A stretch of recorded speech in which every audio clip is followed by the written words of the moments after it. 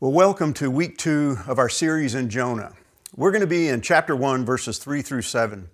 And so I want to read it to you, and then we're going to unpack it together. So if you've got your Bible, open it up to chapter 1 of Jonah, and we'll start with verse 3. It says, "But Jonah rose to flee to Tarshish from the presence of the Lord. He went down to Joppa and found a ship going to Tarshish. So he paid the fare and went down into it, to go with them to Tarshish, away from the presence of the Lord. But the Lord hurled a great wind upon the sea, and there was a mighty tempest on the sea, so that the ship threatened to break up. Then the mariners were afraid, and each cried out to his God, and they hurled the cargo that was in the ship into the sea to lighten it for them.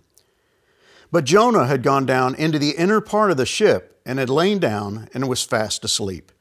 So the captain came and said to him, 'What do you mean, you sleeper? Arise, call out to your God. Perhaps the God will give a thought to us, that we may not perish.' And they said to one another, 'Come, let us cast lots, that we may know on whose account this evil has come upon us.' So they cast lots, and the lot fell on Jonah." Now, you already know how the story ends. I read you the book last week. Jonah's a prophet. He's called of God. He's a prophet to the northern kingdom of Israel, those 10 northern tribes under the reign of Jeroboam II. Now God calls him and he sends him to a particular place, and that place is Nineveh, the capital of Assyria. The Assyrians are cruel, they're immoral, and he doesn't want to go. And we know that he's going to tell God no. He's going to basically run, as the story tells us right here. But we want to dig a little deeper to find out what's really going on, not only in Jonah's life, but in the bigger picture that we discussed last week. You see, there's so much more going on in this story than just Jonah and a great fish and his running from God. So let's dig into it. We know from last week that the word of the Lord came to Jonah. We don't know how it came, but he was told by God to get up and go. And as a matter of fact, the word in the Hebrew is pretty particular, because here it says arise and go, but in Hebrew it's kum, and it means to stand up, get up, and do something. It's a command, and God's expecting him to obey it. It basically means get up and go. Excuse my French, but get off your butt and get going. And in every other case we see this command given to a prophet of God in the Old Testament, what happens next is they get up and they go. Wherever he tells them to go, whatever he tells them to do, they obey. But in this particular case, it doesn't happen that way. Jonah responds differently to God. So God says, arise and go to Nineveh. But it says in verse 3 that instead Jonah rose and flee to Tarshish. Now that word rose is the same basic word. So rather than get up and go, he got up and went in the other direction. He left. It says Jonah rose to flee to Tarshish. Now, we don't know exactly where Tarshish is. Some believe it's on the southern coast of Spain, which would put it somewhere around 2,500 miles away. All we know is that it's west. He's headed in the opposite direction. Instead of going to Nineveh, he's headed west, and as far as he can get away from God's destination for him. So it says that he rose to flee to Tarshish from the presence of the Lord, and that phrase is going to be really important. He's trying to get away from God. And then it says he went down to Joppa. Now Joppa is just west of Jerusalem. It sits on the Mediterranean coast, and it's from there that he hopes to catch a ship to go to Tarshish. So he goes down to Joppa, and then he found a ship going to Tarshish. So he pays the fare, and then it says he went down into it. Now, one of the things you're going to find out, whoever the author of this book is, whether it's Jonah or someone else, he loves word plays, and he uses words over and over again for emphasis. And this is a particular case in point. When he says that he went down, that phrase is going to be used over and over again, that he's moving away from God. He's moving down. He goes down to Joppa. Then he goes down into the ship. And then it says, why? Because he's headed to Tarshish away from the presence of the Lord. So that's the second time that the author has told us that Jonah is trying to get away from God. Now think about that. He is a prophet of Yahweh, but he wants nothing to do with Yahweh at this moment. He wants to get as far away from him as he possibly can. So he goes down. And it's almost this picture of a spiral. He's spiraling down. He's moving away from. He's going from Jerusalem to Joppa and then hopefully to Tarshish because he wants to get away from God. And that word in Hebrew is yarad, and it means literally to go down, to descend. And it's painting a picture of really the spiritual nature of Jonah. He's on a downward spiral spiritually. This is not good. It's not a pretty picture of this prophet of God. It's a disobedient prophet of God. Now, if you remember last week, we looked at a verse over in the book of Amos that describes the people of Israel as a witless dove. And that word dove in the Hebrew is Yonah, and it's the name of this prophet, Jonah, Y-O-N-A. And in a way, he's a witless dove. He's moving away from, trying to get away from God. He's flying, he's fleeing, and yet it makes no sense. It's crazy for us to think about a prophet of God trying to get away from God, the omnipresent, all-powerful God. But that's exactly what Jonah's trying to do. And he's going in the opposite direction of what God called him to do. Rather than go to Nineveh, he's headed to Joppa. And in Joppa, he catches a ship hoping to go to Tarshish. Again, in the opposite direction. This tells you how much he despised the people of Nineveh and how much he was rejecting the call of God to go to Nineveh. He's literally trying to get away from the presence of the Lord. We've seen that 2 times in these verses. Now again, we look at that and we think that's ridiculous. Doesn't he know any better that you can't get away from God, that you can't run from God? But he's literally trying to get away from the presence of the Lord. And that word presence is important again in the Hebrew because it's the word panim and it means from before the face of. He's trying to get out of God's sight, so to speak. He's heard from God. Again, we don't know how he heard that message, whether through a vision, through a voice, but he's heard from God. Now he's trying to get away from God's face. He wants to remove himself from God's very presence. And what that reveals is that this prophet of God, even though he's a Hebrew, called of God and commissioned by God, has a really flawed theology about his God. And one of the things I want you to wrestle with, as I've had to wrestle with in studying this passage, is that I too and you too can have a flawed theology of God, an incomplete theology of God. And when we do, it can be very dangerous. You see, Jonah viewed God as a regional deity. Now, this wasn't uncommon among people of that day and in that region of the world, whether they were pagans or whether they were followers of Yahweh. Most of these people believed that the gods occupied certain geographical regions. There's a story in the book of Kings that talks about a battle that takes place between the Israelites and another nation, and that other nation attacks them in the valley because God's the God of the mountains.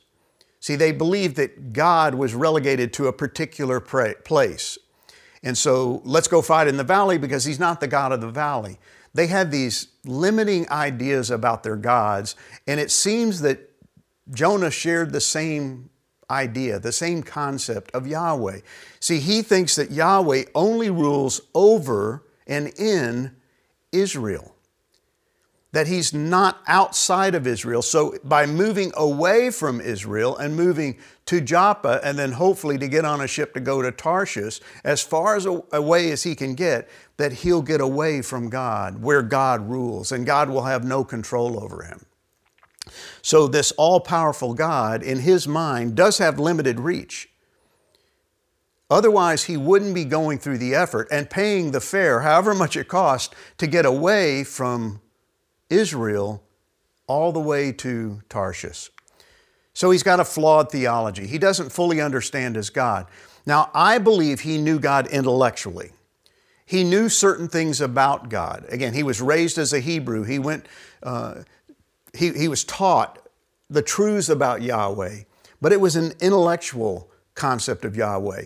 We know in chapter 4, he's going to make a statement about God. In his anger at the repentance of the Ninevites, here's what he says to God: I knew you, Yahweh, were a merciful and compassionate God, slow to get angry and filled with unfailing love. And he'll go on and say, that's the whole reason I ran to begin with, because I knew this to be true about you. So he did have a theology of God. He did have a concept of who God was, but it seems to be intellectual. He doesn't fully understand who he is. You see, it wasn't intimate. It didn't seem to be a very intimate relationship, a personal relationship with God. He was treating God as this deity who, yes, was powerful, but he was somewhat limited. Because what do we know? We know in the book of Jeremiah, this is what God says about the people. My people are foolish and do not know me, says the Lord. They're stupid children who have no understanding. See, this wasn't just a problem with Jonah, and Jonah represents the people of Israel. That's why they're called the witless dove. His name is Dove. He represents them. He is a picture of the people of Israel. He lacks understanding. He's foolish. He's trying to run away from God. And he's not going to be successful, as we know. So he lacks understanding. Here's what I get out of this, is that Jonah, the prophet of God, doesn't understand the ways of God. And you know what's true of you, because I know what's true of me, is that you too often struggle with the ways of God. You don't understand why he does what he does, when he does what he does. You don't like his timing, you don't like his ways.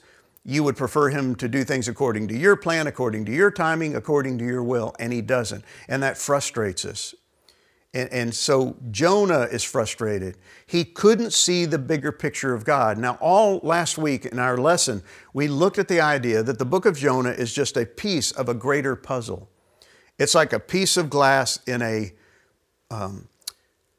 grand painting, a mosaic that makes up a bigger picture. And Jonah didn't get the bigger picture of God's redeeming plan for the world. He was blind to it.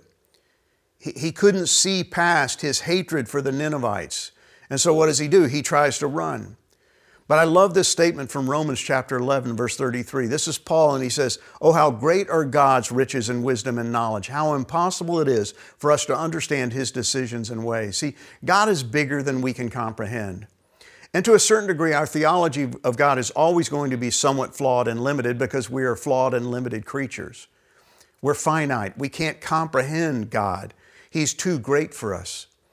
And the same is true of Jonah, that he can't quite get his head around what God is trying to do. And because he doesn't like what God says he's going to do, he runs. He goes the opposite direction. But God tells us, my ways are beyond anything you could imagine.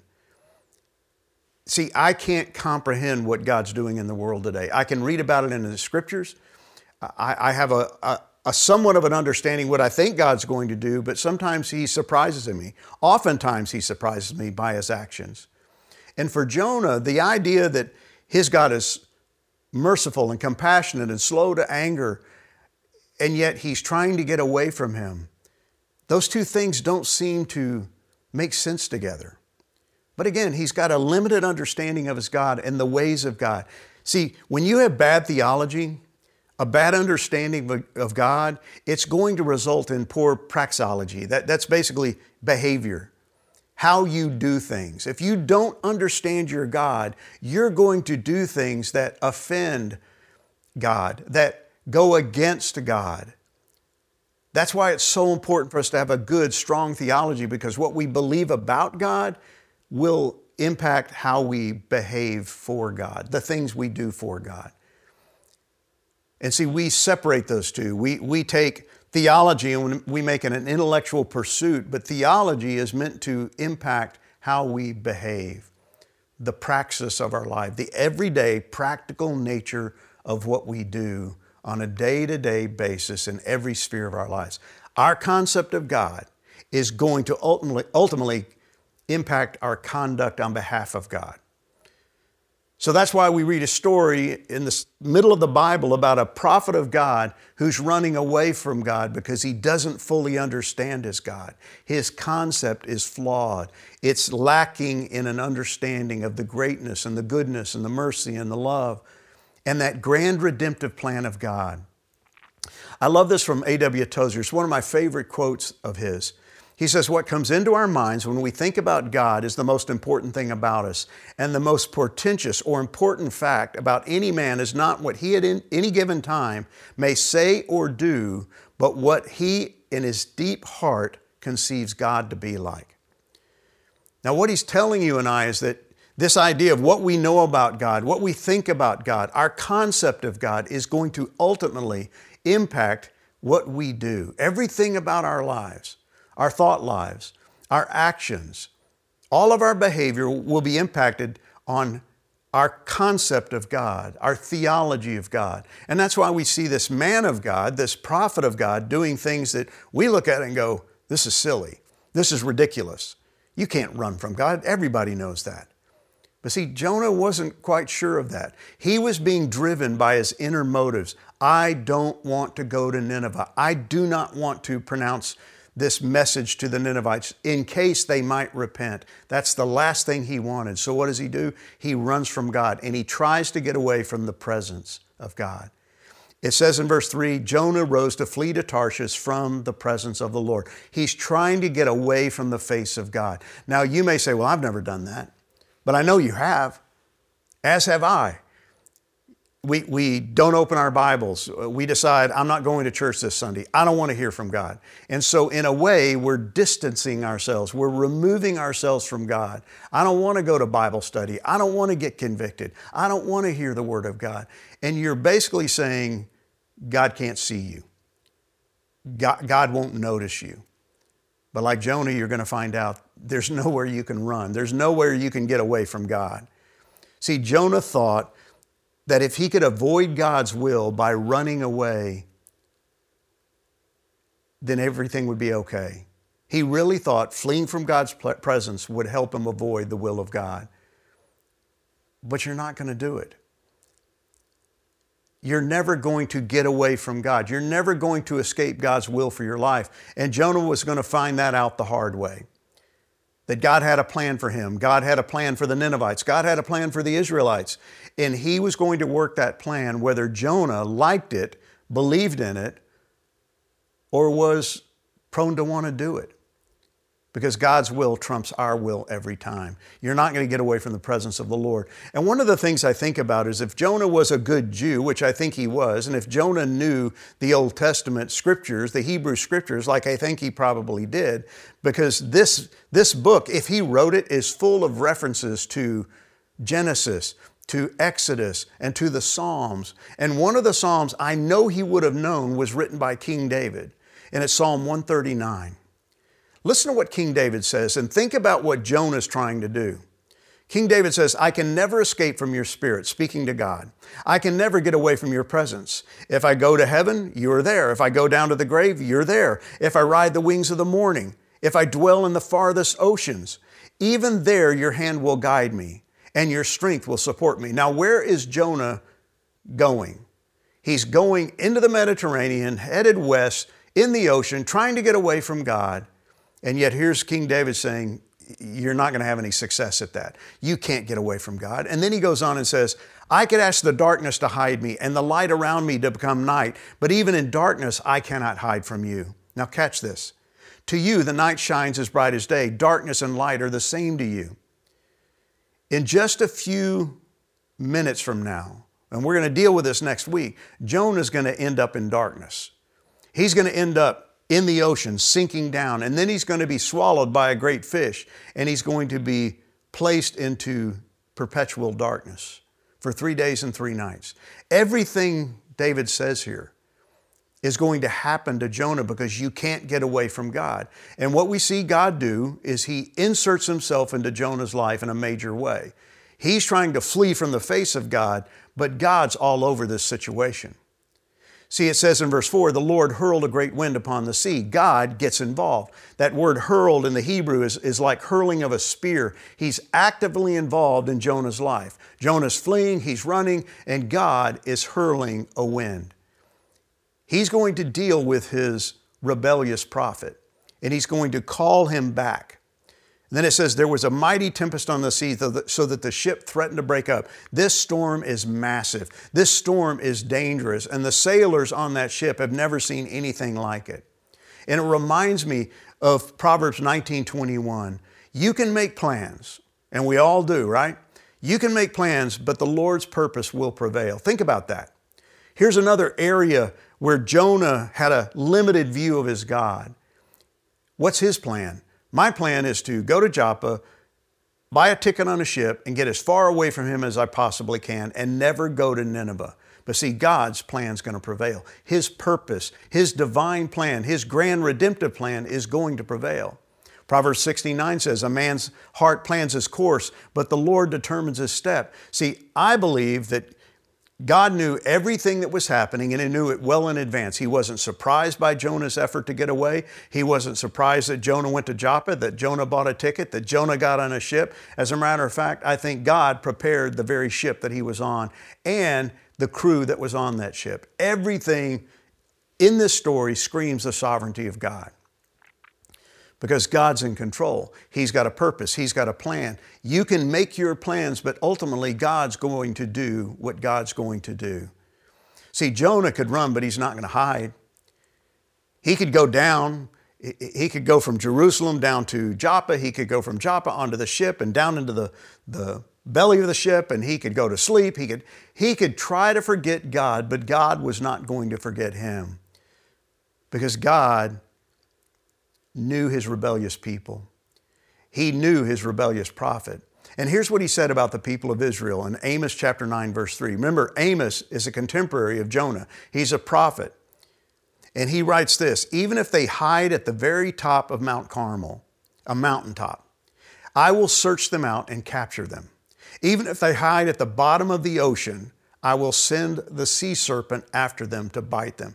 I love this. Here's Amos, a contemporary of Jonah, who knows nothing about what's going to happen to Jonah, but he writes this under the inspiration of the Spirit. He says, even if they hide at the bottom of the ocean, I will send a sea serpent to bite them, to swallow them.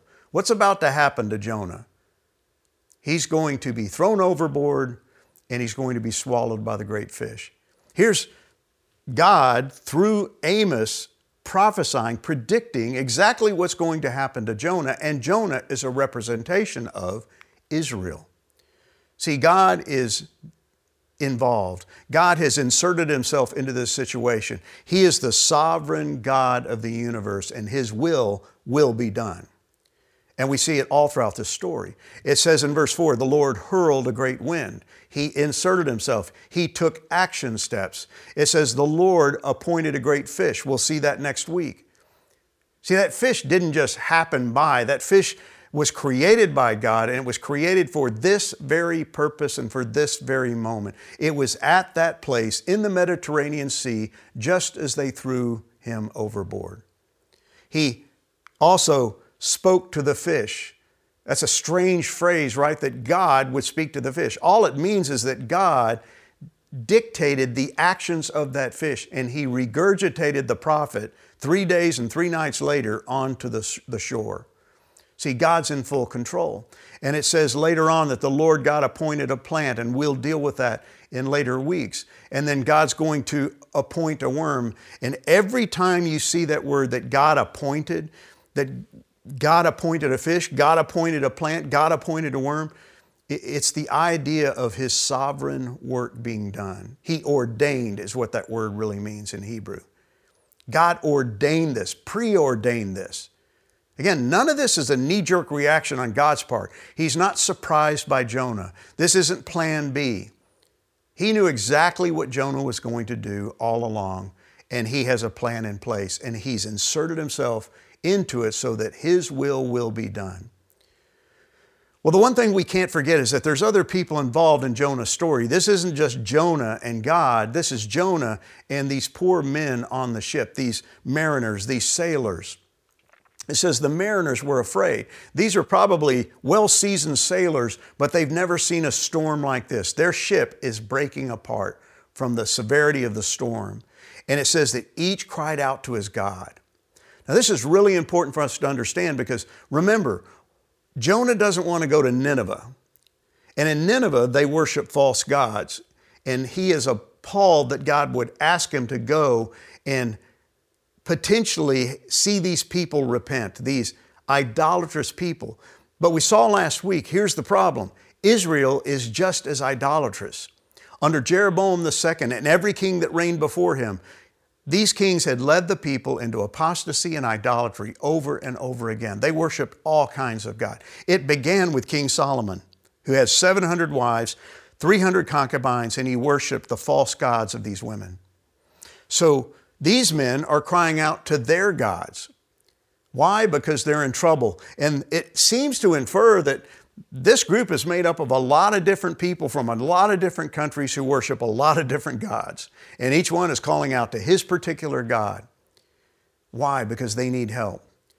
See, what I love about this story is he doesn't want to go to Nineveh, but he ends on a ship full of pagans. He ends up on a ship surrounded by Gentiles who are idolatrous. He's the only Jew that we know of on the ship.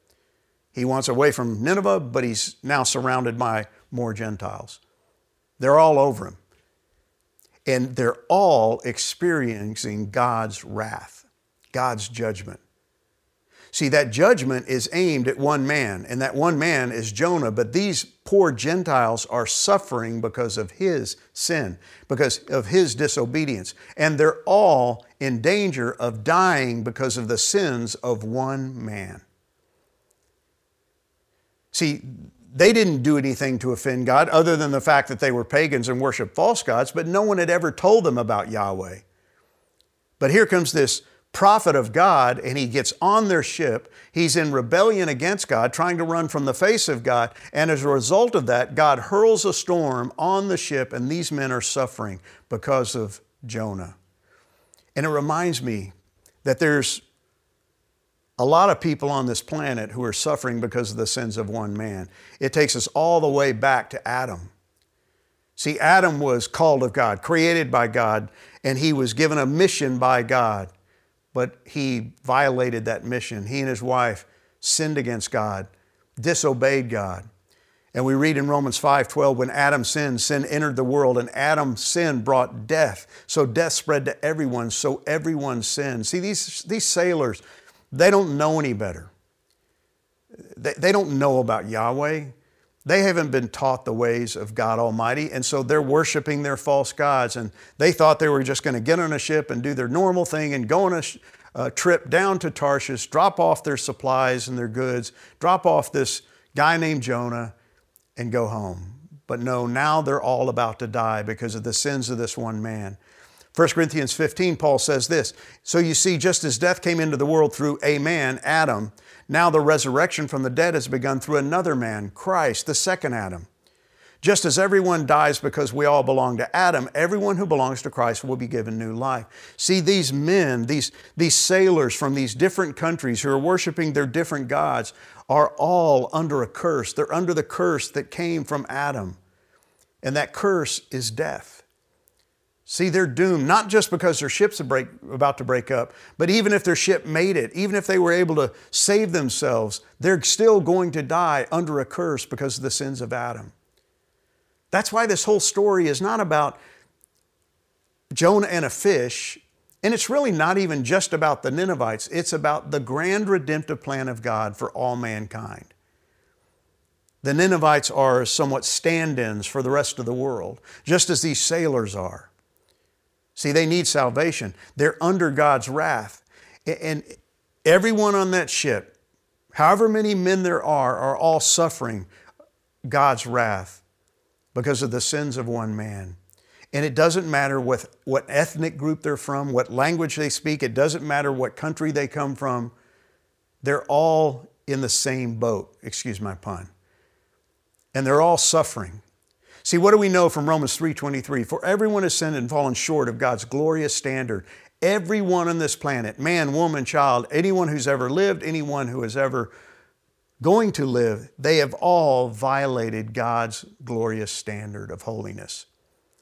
And so what's the verdict? Death. The wages of sin is death. And one of the things we lose when we read this story and we lift it out of its context and we turn it into a Sunday school fairy tale story is that these men really have no meaning. These men aren't real people, just like we treat Jonah as if he's not a real person. These men, whoever these sailors were We don't know their names. We don't know where they came from. We know nothing about them. We do know this, though. They were all made in God's image, and they're all under God's wrath, and they have all sinned, and they're all under God's judgment. Yes, they're being judged because of the sins of Adam, but they're also being judged because of their own sins. And the wages of that sin is death. So what are they doing? Well, they're crying out. And one of the things that's important for us to understand, I told you that if you're going to read the book of Jonah, you've also got to read Hosea and you've got to read Amos. And over in the book of Amos, in the first 2 chapters, Amos describes the judgment of God against a group of nations that surround Israel. And he calls them out by name and he tells them what's going to happen. He uses the same pattern over and over again. He says, for 3 transgressions against Edom, let's say, and then for 4. It's a way of saying, it's not just 1, it's not just 2, it's not just 3, it's 4. It's like, it's never ending. There's a lot of things you've done wrong. And because of that, I'll not revoke judgment. And he's going to begin with Damascus, which is Syria, the capital, Damascus of Syria. They were an enemy of Israel, and they're to the north, and he begins with them, and then he's going to move to Gaza, which is Philistia, which is the land of the Philistines down in the west. And then he's going to move up to the north on the Mediterranean coast to the land of Tyre and Sidon, the Phoenicians. It's like he's working his way around these nations that surround Israel, and he's condemning them, and he's bringing his judgment against them. He moves to Edom, he moves to Ammon, and then he moves to Moab, and he's getting closer and closer. And then he starts targeting Judah, the southern kingdom. Those 2 tribes of Judah and Benjamin. And then he moves to the heart, to Israel. And he begins from chapter 2 all the way to the end of the book to condemn Israel for its sin. See, they're guilty. They've sinned against God. They're just as idolatrous as all those nations around them. They've adopted the gods of the Philistines, the gods of the Moabites, the Ammonites. They are just as idolatrous, just as sinful, just as immoral, and God is bringing judgment. And here's my guess. Many of the men on that boat who are sailors on that boat probably came from these countries. They were probably from Philistia. They were probably from Tyre and Sidon because they were known for their shipping, and lots of sailors would hire themselves out. They were probably Edomites and Ammonites that were on that ship. These nations that are under the judgment of God are on this boat next to the prophet of God. But he does nothing for them. What do these men do? Well, they call out to their God. They hurl the cargo that was in the ship, which was probably pretty pricey. They throw it overboard, trying to lighten the load, hoping to make it to shore. And they're desperately trying to reverse course and get back to Joppa or somewhere along the coastline. But what's Jonah doing? This blows me away. Jonah has gone down into the innermost part of the ship and he's fast asleep. Remember, it's that terminology of going down, spiraling down. He's moving further and further spiritually, intellectually, emotionally, physically. He thinks away from God. And he's fast asleep. The storm is raging. It has to be loud. There's got to be wind. There's got to be thunder and lightning and the waves crashing on the ship and these men clamoring about and pulling all the goods out of the hold of that ship where this guy's fast asleep. And the word fast asleep here, the idea is that he's almost comatose. He's almost in a drunken stupor. And maybe he is drunk. We don't know. But all we know is that he's fast asleep and the captain has to wake him up. He's doing nothing to help these men. He doesn't seem to care. So the captain of the ship finds him asleep and he confronts him and he says, "What do you mean, you sleeper? What are you doing?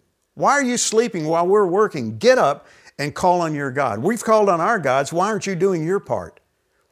And this is really fascinating because here's the prophet of God, the one man who knows the one true God, and he's fast asleep and he has to be woken up by this pagan captain and be confronted to call on Yahweh. And he says, perhaps the God will give a thought to us that we may not perish. See, he wants Jonah to take part in their rescue. Call on your God. And what's interesting here is what the author does. he gives us a glimpse of God, but he does it in an interesting way. And God is all throughout the book of Jonah. And what he does is he uses 3 different names for God in the book. And the way he uses them is what's interesting. Anytime he's talking about Jonah, anytime he's talking about Israel, he uses one name. When he talks about Nineveh, he uses another name of God. When he talks about the sailors, he uses a different name of God. And so he's really portraying God from 2 different perspectives, the perspective of a Jew and the perspective of a Gentile. So here's what's going on.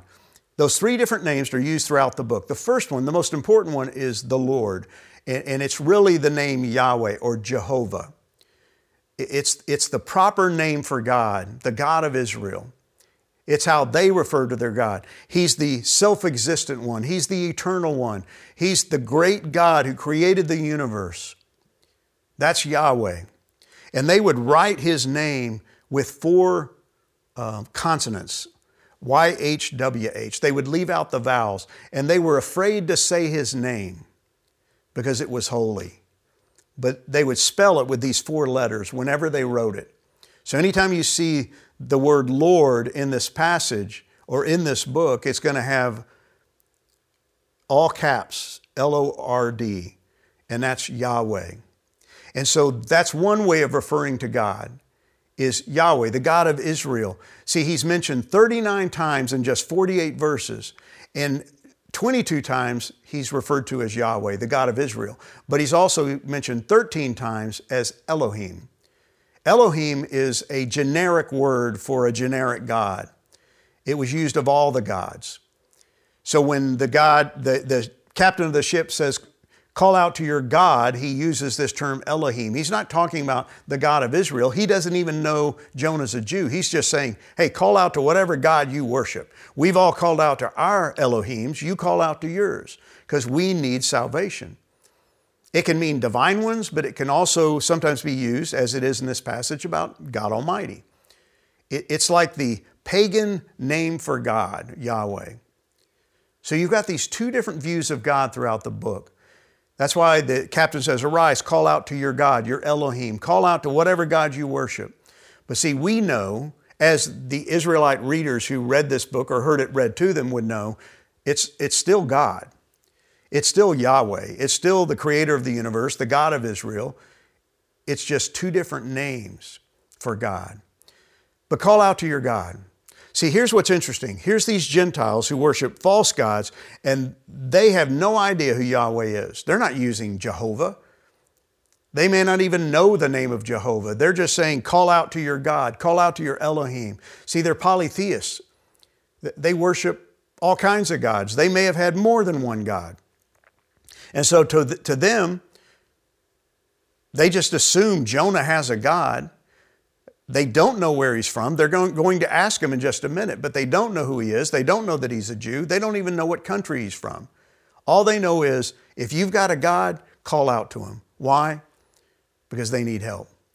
So everybody's calling out to their personal God, and they want Jonah to do the same thing. Call on your God. Maybe, just perhaps, he might rescue us. See, they're equal opportunity idolaters.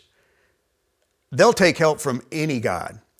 They don't care where he's from. They don't care whose God he is. Just somebody save us. That gives you an idea of how desperate they are. They've been praying and calling out and crying out and bailing water and throwing over things to lighten the load. They've been rowing. They've been trying to save themselves. But here's Jonah fast asleep. He doesn't seem to care. Now, maybe he's got a death wish, and we're going to find out later on that he actually does. He'd rather die than do what God's called him to do. But he's not calling out to his God. He does nothing for these people. And they say, call out to your God, the God. Maybe that Elohim might save us and keep us from perishing. Maybe he might give us some thought. And I love the way the captain says that, because in the Hebrew, it's the word ashath, and it means maybe he'll shine on us. Maybe he'll call us to mind. Maybe he'll look down on us and do something to help us, show us pity, show us mercy. They are desperate. And again, they'll take help from any God because they need salvation. And they long for some Elohim, some divine being, some greater being than themselves to step into this mess and help them. Shine on us. Shine your face on us. Show us some mercy. Show us some help. And it reminds me of Numbers 6, 24 through 26. The Lord bless you and keep you. The Lord make His face shine upon you and be gracious to you. The Lord lift up His countenance upon you and give you peace. This is what these men long for. They long for some Elohim, some God to step in and shine on them and to show them His mercy and bring them peace. They long for the storm to die down. They don't want to die. They want to be saved. And yet, nothing's happening. The wind keeps blowing and the waves keep crashing on the ship. They're still scared. And it reminds me of this passage in Romans chapter 10, verses 11 through 13. Now listen to this. This is Paul writing centuries later. He says, as the scriptures tell us, anyone who trusts in Him, Jesus, will never be disgraced. Jew and Gentile are the same in this respect. They have the same Lord who gives generously to all who call on Him. For everyone who calls on the name of the Lord, Yahweh, see, it's all caps, Yahweh, Jehovah, will be saved. Everyone who calls on the name of the Lord will be saved. But catch this, and think about Jonah and think about that situation. But how can they call on Him to save them unless they believe in Him? How can they believe in Him if they've never heard about Him? How can they hear about Him unless someone tells them? How will anyone go and tell them without being sent? That's why the scriptures say, how beautiful are the feet of the messengers who bring good news. Man, what an indictment that is on Jonah. What a picture of what's going on that ship in the middle of that storm as Jonah has to be woken up and told by a pagan captain to call on your God. See, Jonah should have had good news, but his silence condemns him. He says nothing. He does nothing. He utters no prayer on their behalf. He doesn't even pray in his own behalf because he would rather die than go do what God called him to do. He never mentions the name of his God. Never. Even when they asked Jonah, next week we'll see this, when they asked Jonah who he is, he says, I'm a prophet. But he never seems to want to tell them much about his God, the God for whom he is a prophet. See, he didn't want to be a light to the nations, as we saw last week. He doesn't want to shed light into this situation. He doesn't want to see these men saved. So here's what happens. He does nothing, and these men are still desperate. So what do? It says they cast lots. Now, this was a common occurrence in those days. And they're trying to find out somebody's guilty, somebody's done something, and we got to find who it is because somebody has offended some God. And unless we appease that God, we're all going to die. They knew this was a spiritual issue, and somebody was guilty. And now they're casting lots to try to find out what it's like. They resorted to this kind of game of fate, like rolling dice. Let's see if we can figure out who this person is. And so they cast lots. I love this from GotQuestions.org. The practice of casting lots is mentioned 70 times in the Old Testament, 7 times in the New Testament. In spite of the many references to casting lots in the Old Testament, nothing is known about the actual lots themselves. In other words, we don't know exactly what they were or even how they function. They could have been sticks of various lengths, flat stones like coins, or some kind of dice. But their exact nature is unknown. The closest modern practice to casting lots is like flipping a coin. They're basically just trying to figure out, maybe the gods will show us and we'll just cast lots. We'll cast dice. We'll flip a coin and see who's the guilty party. They're desperate. And this is from the Net Bible Study Notes. In the ancient Near East, casting lots was a custom used to try to receive a revelation from the gods about a particular situation. The Phoenician sailors here cried out to their gods and cast lots in the hope that one of their gods might reveal the identity of the person with whom he was angry. See, somebody's guilty, somebody sinned against some god, and maybe this will expose them. And yet they have no idea that behind all of this is Yahweh. See, here's what Proverbs 16:33 tells us.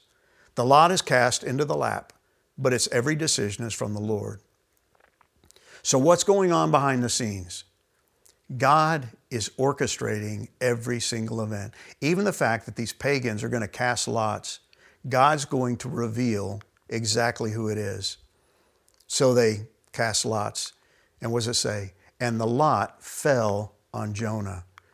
Here's what's interesting. That word in the Hebrew means it was caused to fall. God caused it to fall. He did intervene. He was the Elohim, the God, who intervened and exposed who it was. And this continues the downward spiral of Jonah. See, God shows that Jonah is the guilty party. And he uses the word evil, Ra, R-A. See, what Jonah was doing was evil. These men knew it, even though they didn't know who Jonah was. They didn't know who his God was. All they knew is somebody's done evil, or this wouldn't be happening. And God exposes him. See, this man, rather than bringing good news, brought bad luck.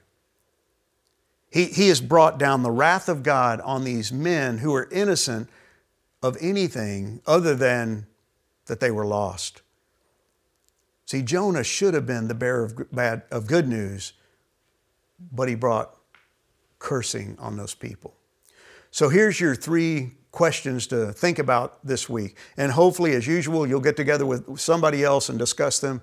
And really think about these, because I want you to make this passage personal. The first one, I want you to go back and read Jonah 4, verse 2. This is where he makes that statement about who he believes God to be. I know you're a God who's slow to anger, you're compassionate, you're loving. See, if he truly believed this, if he believed this about his God, why do you think he failed to tell the sailors about his God? If he knew that his God was merciful and kind, why didn't he tell them? Secondly, the sailors were religious men, but they were calling out to the wrong gods. People are doing the same thing today. What kind of gods are they looking to for salvation? And how can we help? See, here's reality. After this year that we've been through, people are looking for help and hope, but they're looking in all the wrong places. We know the answer. We have the good news. How can we help them? Finally, take some time to discuss Romans 10, verses 11 through 13. And I'm not even going to tell you what that is. You look it up and then just think about its impact on you. Are you going to be a messenger of good news or a bringer of bad luck? Father, thank you for this message. Thank you for these men. And I pray that as they think about this and talk about it with others and talk about it in their small groups, that you would take them deeper into what you're trying to teach us through the life of Jonah and through this incredible book. Lord, we love you and we thank you for your word. And we pray all of this in Jesus Christ's name. Amen. You guys have a great week and I'll see you next week.